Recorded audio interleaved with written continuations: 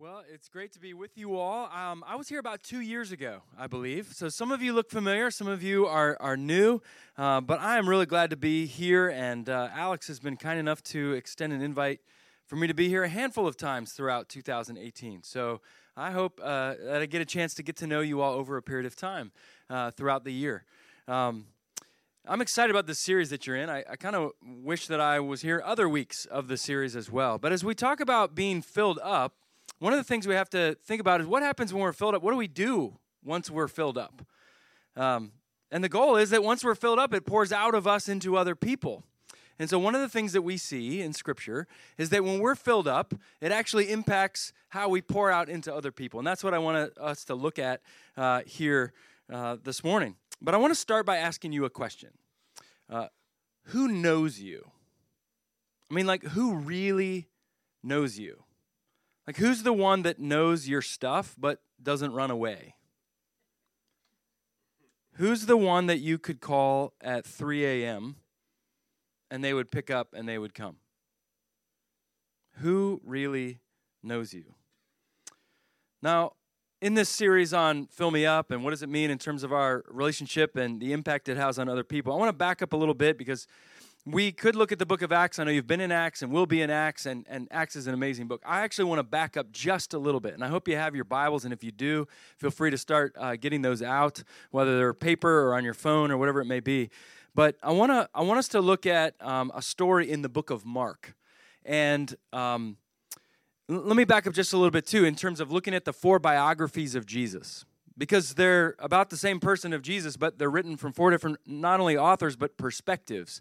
So if you think about the 4 Gospels like you would think of categories on Netflix, this is what it would be like, okay? So Matthew would be in the foreign film section because he's writing specifically to Jewish people, a Jewish audience. Now, I would imagine most people in this room probably aren't Jewish, and so we're kind of foreigners, in a sense, reading this story. If you were reading the book of Luke, it would be in the drama or documentary section. Just a good drama about a biography of Jesus. And the book of John would be in the sci-fi section. Not that it's fiction, but that it has sci-fi elements where John talks about eat my flesh and drink my blood and this idea of logos and the word, and it's kind of sci-fi, kind of abstract stuff. But you get to the book of Mark, Mark would clearly be in the action section. It's the shortest, but it's got the most. I mean, it's shoot 'em up, blow 'em up. I mean, just all over the place in just 16 chapters. And so we're going to look at a story in the book of Mark. And as you're turning there, I want to give you some background information. I had the privilege of studying in Israel when I was in college, and it changed my life because I was able to see where these stories happen, which then make the stories pop. Now, we can't get on a plane right now and go, so I'm going to show you some pictures that I took and some ways to understand a little bit of the background. So I'm going to give you the background, and then we're going to dive into the story and then look at the implications for our lives, okay? Next slide here. This one right here is just a map of Israel. Israel is only the size of the state of New Jersey. And so not very big at all. You see the Mediterranean coast on the left there and the west side. You see the Dead Sea, that body of water, that big oval in the south. And then there's a little tiny blue line that connects the Dead Sea all the way up to that bigger body of water in the north, and that is the Jordan River. And the Jordan River and the body at the top there, that smaller body of water, is the Sea of Galilee. Next slide. And the Sea of Galilee actually isn't a sea. It's just a big lake, about 17 miles north to south, about 10 to 12 miles east to west. Scripture sometimes calls it Lake Kinneret. Kinneret is the word for harp in Hebrew. So it's Harp Lake. Kind of looks like a harp, doesn't it? Next slide. And so as we look at it, it's actually quite beautiful. It's surrounded, it's pretty pristine. This is today, so it's not built up. There's not big McDonald's or giant billboards around the lake. So you can kind of picture what it's like in the time of Jesus, which is pretty cool. And it's, there's fishing boats that are out on there. You don't see water skiers or motorboats. It's really kind of pristine and calm, which is wonderful. Surrounded by mountains, so it sits in a bowl. Next slide. There's another picture of a fishing boat. Yep, surrounded by more mountains. Next slide. Beautiful, beautiful land. This is Capernaum. This is Jesus' hometown, this area here. And I think I've got one more slide here, if I'm not mistaken. So this is us on a hike. So you can just kind of see a little bit where this is the northwest corner looking at it. And so just a beautiful area. And the story that we're going to look at is actually takes place just a little bit to the left of the camera, the end of the picture here, which is wonderful. So Capernaum is just a little bit to the left here, this northwest corner. And in the region, around Capernaum has very dark volcanic rock that's called basalt rock. Next slide. This is I'm sorry, one more slide after that. So you see the black rock here, there used to be volcanic activity around the area. And then the volcano erupted, the lava hardened, and became very dark black rock. So this is Jesus' hometown, known for basalt rock. They rebuilt the temple on top of it, or the synagogue, on top of the original basalt rock there. Now, Capernaum's also known for being a stone mill. Next slide. So they made lots of things there, including a millstone factory. And so Jesus kind of had this thing right along the lake there in the Sea of Galilee in Capernaum. He said, if you distract a little child, it would be better if you put a millstone around your neck and were thrown into the sea. Pretty interesting, as Jesus' hometown was known for making millstones, and the sea was just a few 100 yards away from the town. Kind of interesting. All right, so all that to say, these homes made of basalt rock in this region, many homes were one story, and they would have stairs going up to the top. We don't have too many pictures that exist today of those. We just see the ruins. But you could go up on the roof, and beams were laid down, and then you would have hard, compact dirt that would be on top of it. So you actually go up there. And the reason you want to go up there is because the heat of the day, at the end of the day, you'd want to go up and you'd want to be up on your roof and feel the gentle breeze coming off the lake as a way of cooling down, right? No air conditioning. And so this was a way that we could cool down if we were in the first century. And so many people would go up on their roofs. And again, houses weren't very big in that time, but this hard, compact clay with wooden beams, they could lay palm branches and then clay on it. You could actually stand up on top of there. And some of you are saying, why are you telling me all this? I thought I was coming to church, not a history lesson here. All of this will make sense of the story that we're about to look at. All right? So I want you to keep filing that away and keeping that close. But the passage we're going to look at has a lot to say about community. Now, listen, I know community is a buzzword today. And some of you may have just given an internal eye roll because it's so prevalent. But what do we do with that? Do we just discard it, or do we need to actually explore what does real community actually mean? And I'm convinced we need a massive rethink of this idea of community. And a lot of people talk about Christian community and gives us warm, fuzzy feelings. But the truth is, if we actually engage with real Christian community, it sometimes makes us want to throw up. And we'll get into that in a little more too. But in doing the hard work of Christian community, sometimes we want to just throw in the towel. But one of the things that I've learned, and our church has learned over the last 10 years, we like to say that biblical community is necessary. It's necessary. It is both messy, but it's absolutely worth it. It's the only way we actually experience Christian community is that we have to realize that it's necessary. And it's in those moments where we want to give up or pull out our hair or pull out other people's hair that God has our full attention. And we begin to actually say, how do we, now that we're filled up, begin to pour out into other people, especially when we don't always want to be around them, even though we're called to love them. You know, if community is self-serving, it may feel like it's warm and fuzzy, but it makes very little meaningful difference in the world. And the world is desperately longing to see a group of people who will take seriously the call to serve beyond ourselves like Jesus did. And when authentic and faithful community is at its best, it forms us and then sends us to love others. And that's the story I want to look at in Mark chapter 2. And so I want to encourage you to turn there if you have that. If not, it's okay. And I'd like for us, I want to read this. So if you wouldn't mind, would you stand? I'd like to go ahead and stand right now. And I'm going to read this. The reason why I sometimes have us do this is not only to get the blood flowing so that we pay attention a little bit more, but also to say that if a dignitary or an official or a president or whomever walked in the room, most people, as a way of showing respect or attention or honor, we would stand. And so Scripture, we believe, speaks to us and has authority in our lives. But it also reminds us as we stand that it's not just something for us to listen to comfortably, but for us to take and then walk it out and to begin to do something with it. And so we stand at attention in our hearts, but also with our lives and our bodies physically with this. So Mark chapter 2, I'm going to be reading from the first 11 verses here. A few days later, when Jesus again entered Capernaum, the people heard that he had come home. So many gathered that there was no room left, not even outside the door, and he preached the word to them. Some men came, bringing to him a paralytic, carried by 4 of them. Since they could not get him to Jesus because of the crowd, they made an opening in the roof above Jesus, and after digging through it, lowered the mat the paralyzed man was lying on. When Jesus saw their faith, he said to the paralytic, "Son, your sins are forgiven." Now some teachers of the law were sitting there thinking to themselves, "Why does this fellow talk like that? He's blaspheming. Who can forgive sins but God alone?"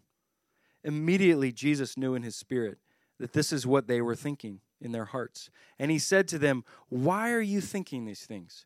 Which is easier, to say to the paralytic, 'Your sins are forgiven,' or to say, 'Get up and take your mat and walk'? But that you may know that the Son of God has authority on earth to forgive sins," he said to the paralytic, "I tell you, get up and take your mat and go home." And he got up and he took his mat and he walked out in full view of them. And this amazed everyone, and they praised God, saying, "We have never seen anything like this." You can be seated. Now, there's a lot going on here regarding community and healing and bickering. And so I want us to look at this because Mark is being very intentional here to give us 4 different glimpses of community. And I want us to see if we can begin to notice these, and not just notice these in the story, but notice these in our own lives too. So the first glimpse that Mark gives us here is a glimpse of intentional, healthy community, right there at the beginning, verses 3, 4, and 5. We hear about these 4 nameless, faceless friends that choose to go up the stairs from the basalt rock house to be on the compact dirt roof and to begin to start digging. They pick up a shovel, I would assume, and they start digging. Now, think about this for a while. Take off our rosy glasses when we think about Scripture. They get creative. Clumps of dirt start falling on the inside of the home. Imagine you're inside the house, listening to Jesus talk, and all of a sudden, what was that? You're getting hit with clumps of dirt, and all of a sudden, there's now this hole, this little beam of light with dust, and you can see this beam, and it's starting to get bigger. Are you worried the house is going to collapse? You hear commotion. You hear what's going on. People begin to get nervous. What's happening here? And all of a sudden, you look up and you see what looks like a piece of material, and you realize it's a mat. And off of each of the 4 corners, most likely, there's a rope. And all of a sudden, you see this thing being lowered. What is that? Is that some object? Oh, it's a person being lowered down right in front of you. And you begin to see, oh, it's somebody who's paralyzed on this mat, being lowered right down in front of the feet of Jesus. Now, think of this radical thought. These friends wanted to do whatever it took to bring people to the feet of Jesus, even if it meant vandalism. They were willing to do whatever it took to bring people to the feet of Jesus. And what's perplexing in verse 4 or verse 5, I don't know if you caught it or you see it in your Bibles there. It says, "And Jesus saw their faith and said to the man, 'Your sins are forgiven.'" What's that all about? Their faith, plural. Your sins, singular, are forgiven. What is that about? Jesus is implying that oftentimes it's the faith of a community that can usher people in the direction of being transformed by Jesus. Don't miss out on that. That's huge. So I want to ask you a question, a rhetorical question, but one that I want you to sit with. What might you be doing, or what could you be doing to do whatever it takes to bring people to the feet of Jesus, even if it means vandalism? Those guys were filled up with some kind of love, at least for their friend, to do something that creative, that radical. Imagine if you're the homeowner. What are you telling these four people? But they were willing to do that. Are we willing to do that? So we see a good glimpse of intentional, healthy community, but Mark also shows us the second glimpse of intentional, damaging community. Right? The bickering, the backbiting, the criticizing, being judgmental by the religious leaders who were there. That contrast is very intentional on Mark's part. The critiquers, the religious referees, the moral police, they are ticked at Jesus, and Jesus got ticked at them. So they were thinking to themselves, how can this person say that your sins are forgiven? Only the Son of God can do that. Of course, they didn't believe that Jesus was the Son of God, but they're angry. And then it says that Jesus, right there in verse 8, immediately Jesus knew in his spirit. And I think it's easy for us to say, of course he did. He's the Son of God. But do you realize that resentment, psychologists believe, is the only emotion you can't hide? When you resent someone, your face cannot hide it. Yes, he was the Son of God. But could it be that Jesus, as a human, cared for people so much that he noticed and he looked and he watched? And he knew in his spirit what they were thinking, and he called them out on it. Do you see the irony here? These are the religious leaders. They're supposed to have it all together, and yet they're the ones destroying healthy community happening right before their very eyes. Ever been around people that pick out the bad things when you're just afraid they come close? As a pastor for 15 years, there are certain people in my church. I'm sure this never happens with you, and Alex would never think this of anyone here. But there are times where I see someone coming to me, and I go, oh, no, what did I do this time? Because the only time I hear from them is when there's a problem. I never hear from them any other time. But when they start coming, I go, oh, man. And then I say, Lord, forgive me. I shouldn't judge somebody like that until I have a conversation with them. And I go, I was exactly right. This is what the religious leaders are doing every time Jesus is around. And so don't answer this question too quickly. This question I want to challenge you with. Are you involved in things that damage others? Criticism, judgmentalism, finger-pointing, bickering, gossiping that actually destroy a good thing that God may be doing among people? And if so, what might it look like to make things right with that person? Be able to go to that person maybe after this service, or maybe before your head hits the pillow tonight, and just say, hey, listen, I got to swallow my pride. This is really awkward. I need to make something right with you.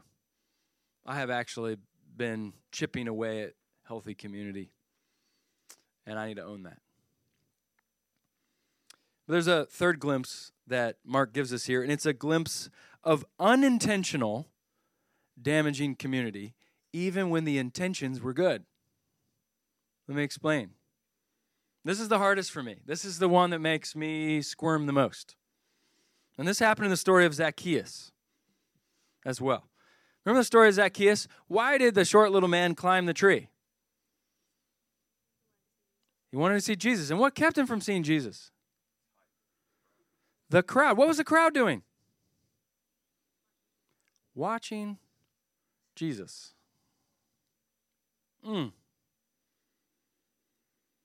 Same thing in this story.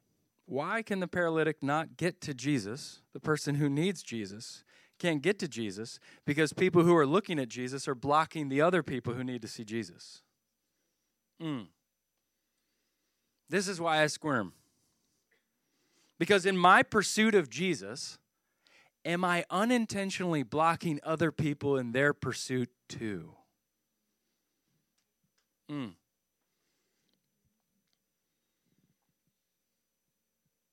It's startling and it's troubling. that without even knowing it, I could be blocking healthy community of others. And this is a little hard for us to even identify, right? Some of this identifies our own blind spots. And the reason why they're blind spots is because we can't see them, right? And so we need even other people to be able to call that out in us when that's occurring. So whose view of Jesus might I be blocking as I pursue him? Maybe without even knowing it.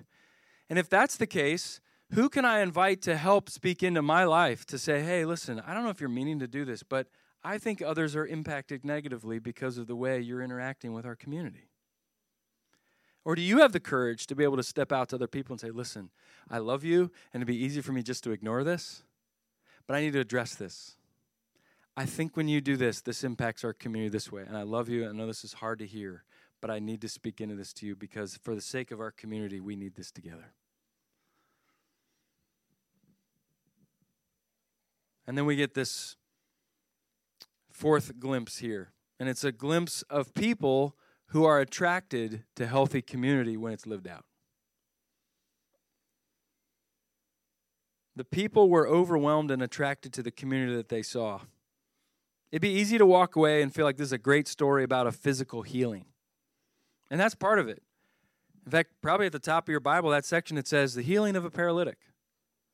And as amazing as it is that Jesus healed this man and he could get up and walk, that isn't the best part of the story. The best part of the story is this man's sins were forgiven. The people were amazed. And his four friends and their faith had something to do with the transformation of this person. That's the heart of the story.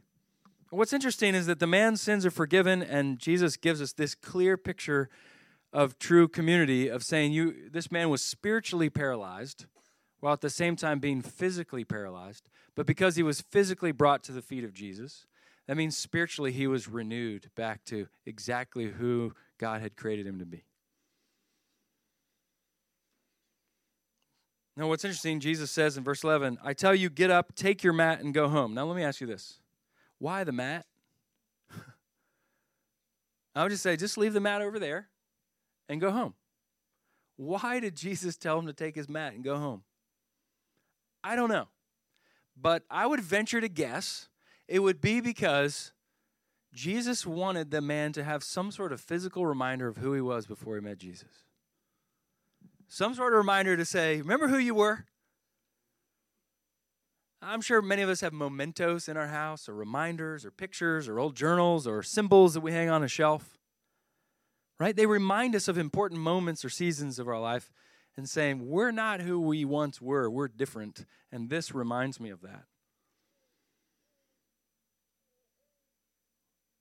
It was a reminder of life change. What's interesting, though, what Jesus did in the midst of that, and it's sparked by four friends who are willing to pick up a shovel and start digging, that in the midst of that, life change happens, and people are attracted to healthy community. We see lots of pictures of unhealthy community. We see that in the book of Acts, right? Acts chapter 2.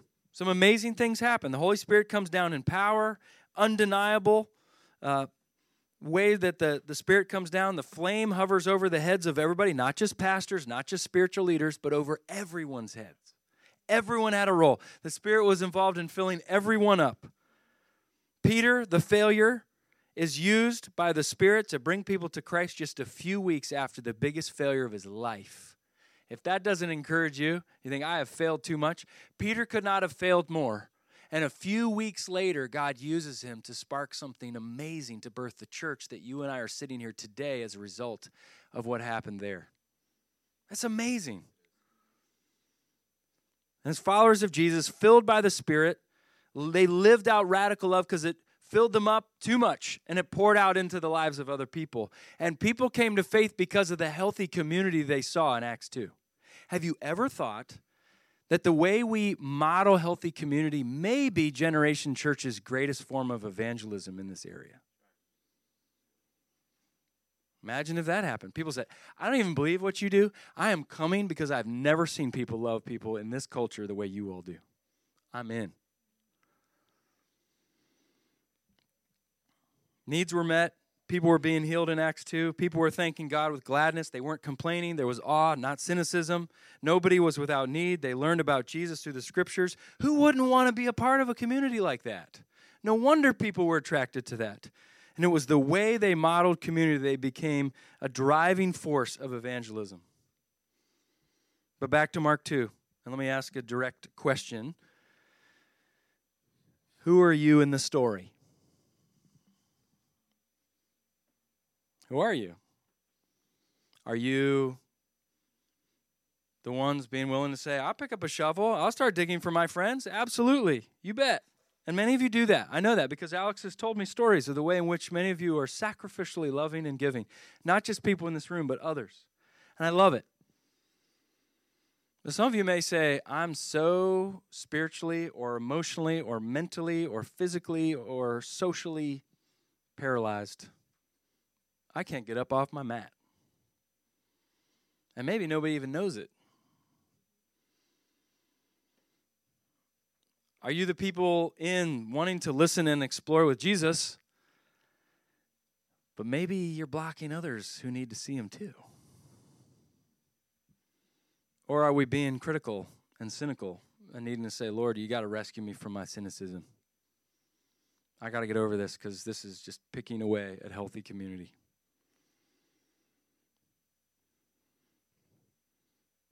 You know, the interesting thing about the four friends, we're never told their names. We don't know what happened to them afterwards. I'd love one day in heaven to sit down and have a cappuccino with those four dudes and just say, tell me what was going through your mind. Did you have to repay for the damage? That's what I would want to ask. But I'm sure if I asked them, was it worth it, that they would say, oh, yeah. Oh, yeah. You know, you and I are agents of the kingdom. And if we're agents of the kingdom, it means that we're people of the shovel. If we're people of the shovel, we're always looking for ways that we can help people. We're always looking for ways that we can serve. Not because it's the right thing or the good thing, and that's good too, but because we're motivated with a love that says, what God has entrusted to me, I want to entrust to other people. I want to model for other people what God has done for me. You realize that, right? You realize that the God of the universe loved you so much, he didn't want to stay far away from you. And you know what he did? He picked up a shovel and he dug a hole in the roof of heaven. And he was lowered down not as a paralytic, but to rescue us paralytics. And to say, you don't have to be on your mat anymore. I'm going to make a way for you when there's no way you could get in the front door on your own. And all I need you to do is just let me start digging and let me start lowering you. That's the kind of God that we serve, that has a son who's willing to do that for us. And willing to die for us in that. I have jolting news for you. I'm from the Philadelphia area, so I can be a little bit more blunt, right? You're high maintenance. You're screwed up. And so am I. And the gospel is only good news to those who realize that we are paralyzed. If you don't think you're paralyzed, the good news of Jesus is not good news. It's just news or an opinion or an update. But it's not good. But a healthy community, healthy biblical community, involves admitting first that we are people on the mat. That we're paralyzed and need help. So based on this Mark 2 story, I want to highlight very quickly 5 truths that I just want to encourage you all with. Little phrases that have been really helpful for our church as we've wrestled with this biblical community, this concept of it being necessary, of using the Mark 2 story and realizing we're embodying the good news of Jesus and then turning it around with others. The first one is that we just have one rule at our church: no perfect people are allowed. Because if we're perfect, we're really just screwing up this healthy community thing. No perfect people allowed. The house that we're in now, we've been there for 4 or 5 years now, and we bought it from an older couple, and they have no faith background. Wonderful people. We've loved staying in touch with them. And he found out, I was a pastor, and so, people get very nervous around pastors when they have no faith background, right? And so they make all sorts of jokes and nervous laughs, and he said, oh, so I have to be perfect if I were to come to your church, huh? And I said, actually, we have one rule, is that no perfect people are allowed. And he's like, well, dude, he got all excited. He's not an emotional guy. That may include me. I can come. And I said, but remember, if you think you have your stuff together, we have bouncers at the door that check ID to make sure, and we'll kick you out. He's like, no. You just have to admit that you're not perfect. That's the only rule. It's the only way grace works. And it just blew his mind. He said, for years, I thought I couldn't go to church because I wasn't perfect. No perfect people are allowed. And I hope that's the rule here too. And the second one is that life is best lived face to face. While sharing life together, not just sitting in on a service, but sharing life together, that disciples are actually made best in circles, not in rows. Now, rows are good. And we have rows like this, but this is part of it. But they're made better when we're shoulder to shoulder with people, when we're sitting in circles. And I'm sure you do that. And I know that there are small groups here and smaller communities. You're having parties together. That's how life is being shaped when you live life face to face. The third one is this: life has meaning when we live and serve beyond ourselves. Because the story of putting ourselves in the center of the plot of our life isn't where we find ultimate meaning, despite what our culture tells us, despite what Oprah says. But when we put ourselves in the center of our own story, we think that we will be fulfilling and meaningful, and we find ourselves engrossed in reality TV, enamored by other people's stories because we find our own story boring. But when someone else is at the center of our story, we live beyond us. That's the mojo of healthy biblical community. And sometimes it's easy to think, well, what's in it for me, right? There's another ecclesia pastor I was talking with this week out in California, and he said his wife came up with a term, and it's consumity, where we try to consume community. What do you got for me? What can you do for me? Because I'm the center of my story. You need to give me what I want. And he said, we're just not going to play the game of giving people consumity. We're going to be a church of community. The next one is this: community doesn't just happen. It takes intention and a proactive approach. Nobody floats into full devotion to Jesus, and nobody floats into deep, healthy communal relationships. Nobody wakes up one day and goes, I don't know how it happened. I just got all these great, deep relationships. It takes intentional, purposeful effort to be people of the shovel. And the last one is this. And this is a huge lie that we continue to have to combat, this big misconception. Healthy community is not the absence of conflict. It is the presence of Jesus when the conflict is present.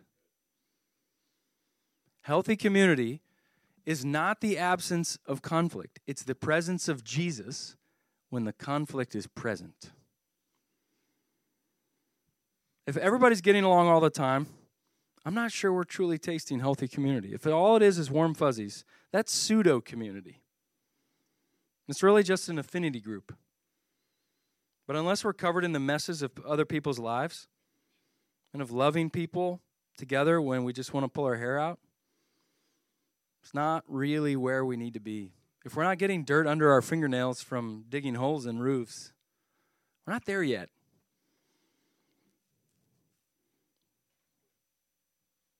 Have you ever noticed that Jesus was really good at making awkward community work?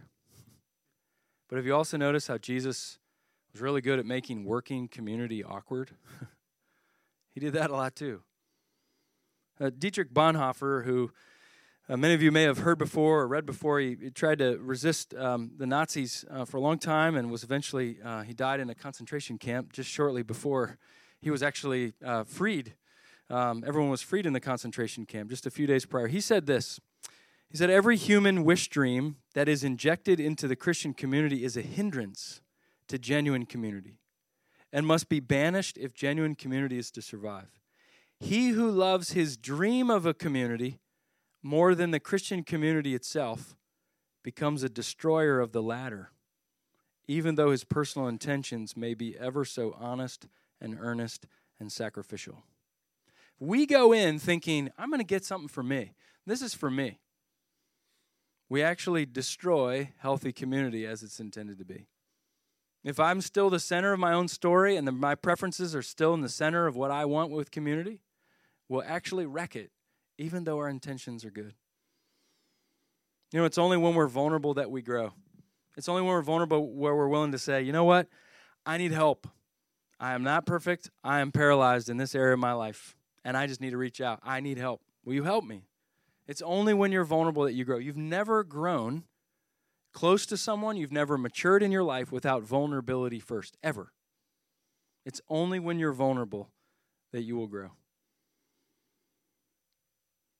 And we're called to be the people of the shovel. When the Spirit fills us up and overflows us, that we turn around and say, I have too much to keep to myself. It's time for me to give to others. And so we become people of the shovel. And I know you all are doing that. I want to make sure you're hearing from Mark 2 the opportunities that we have. Because of what Jesus has modeled for us spiritually, we get a chance to turn around and do that relationally with and for other people. All right. Well, as we're landing the plane here, one of the things I want you to do at the end of each row, I think you did this last week with index cards. I love using index cards. So there should be on the rows index cards and some pens. I'd love everybody to have an index card and a pen. You're not turning this in. This is purely for you. But I want to give you just a moment to think about these 3 questions. The first question is this. Next slide.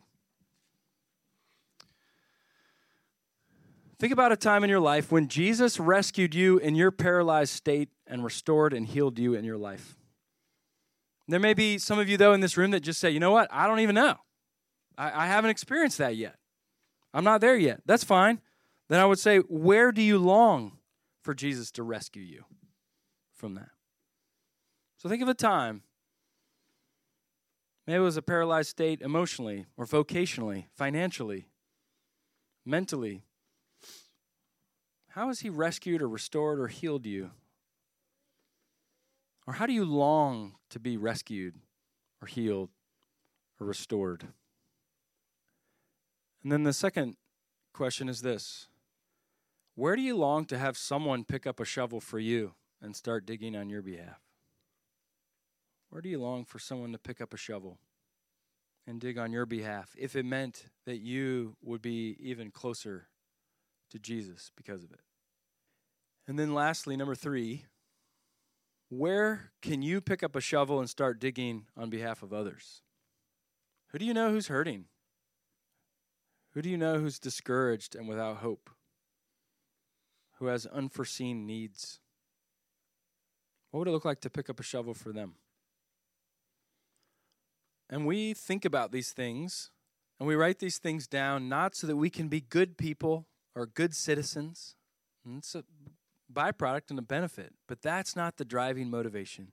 The driving motivation is that this is what Jesus has done for us. And because we've been filled up, and he's given that to us through the good news of Jesus in our spiritual paralyzed state. He's rescued us. He's redeemed us. He's forgiven our sins. He says, now you go do this too. Be my shovel bearers out in the world. That's the good news of Jesus. When we acknowledge first that we're paralyzed, bad news, but Jesus wants to rescue us from our paralysis, good news. Here's what I'd like for us to do. I want you to hold your cards just in your hand. And I want you to I'm going to pray in just a moment, but I want you to keep your eyes open. I actually want you to look at the card. And as you're looking at the card, I'm going to pray. And maybe as we pray, you're sensing that maybe the Lord is asking you to do something with what's on here. Maybe you say, this is what I long for Jesus to rescue me, but I've never actually acknowledged that. Or maybe he's rescued you and redeemed you, but it's been a while since you returned to say thanks. Maybe this is a great time just to say thank you, Jesus, for being willing to dig the hole in heaven and to come down and rescue me. Or maybe it means, Lord, I need the courage to tell people that I'm paralyzed. I've got to be vulnerable. I've got to admit that I'm not perfect. So maybe people in this room or in my small group or other people to say, will you be a shovel bearer for me? I can't do this. I've tried on my own and I can't. I'm sick of trying. because I just can't get off my mat by myself. Or maybe this is an opportunity as the Lord's brought some people to mind who have needs for you to say, Lord, what do you want me to do with this? How do I respond? Do I reach out to them this afternoon? Sometime this week, do I bless them in some way? But as people who've been filled up and given so much and been rescued, how can you begin to enter into that, to live that out with the other people that you know? So take a moment to just think about that, to be prayerful about that, and then I'm going to pray in just a short moment.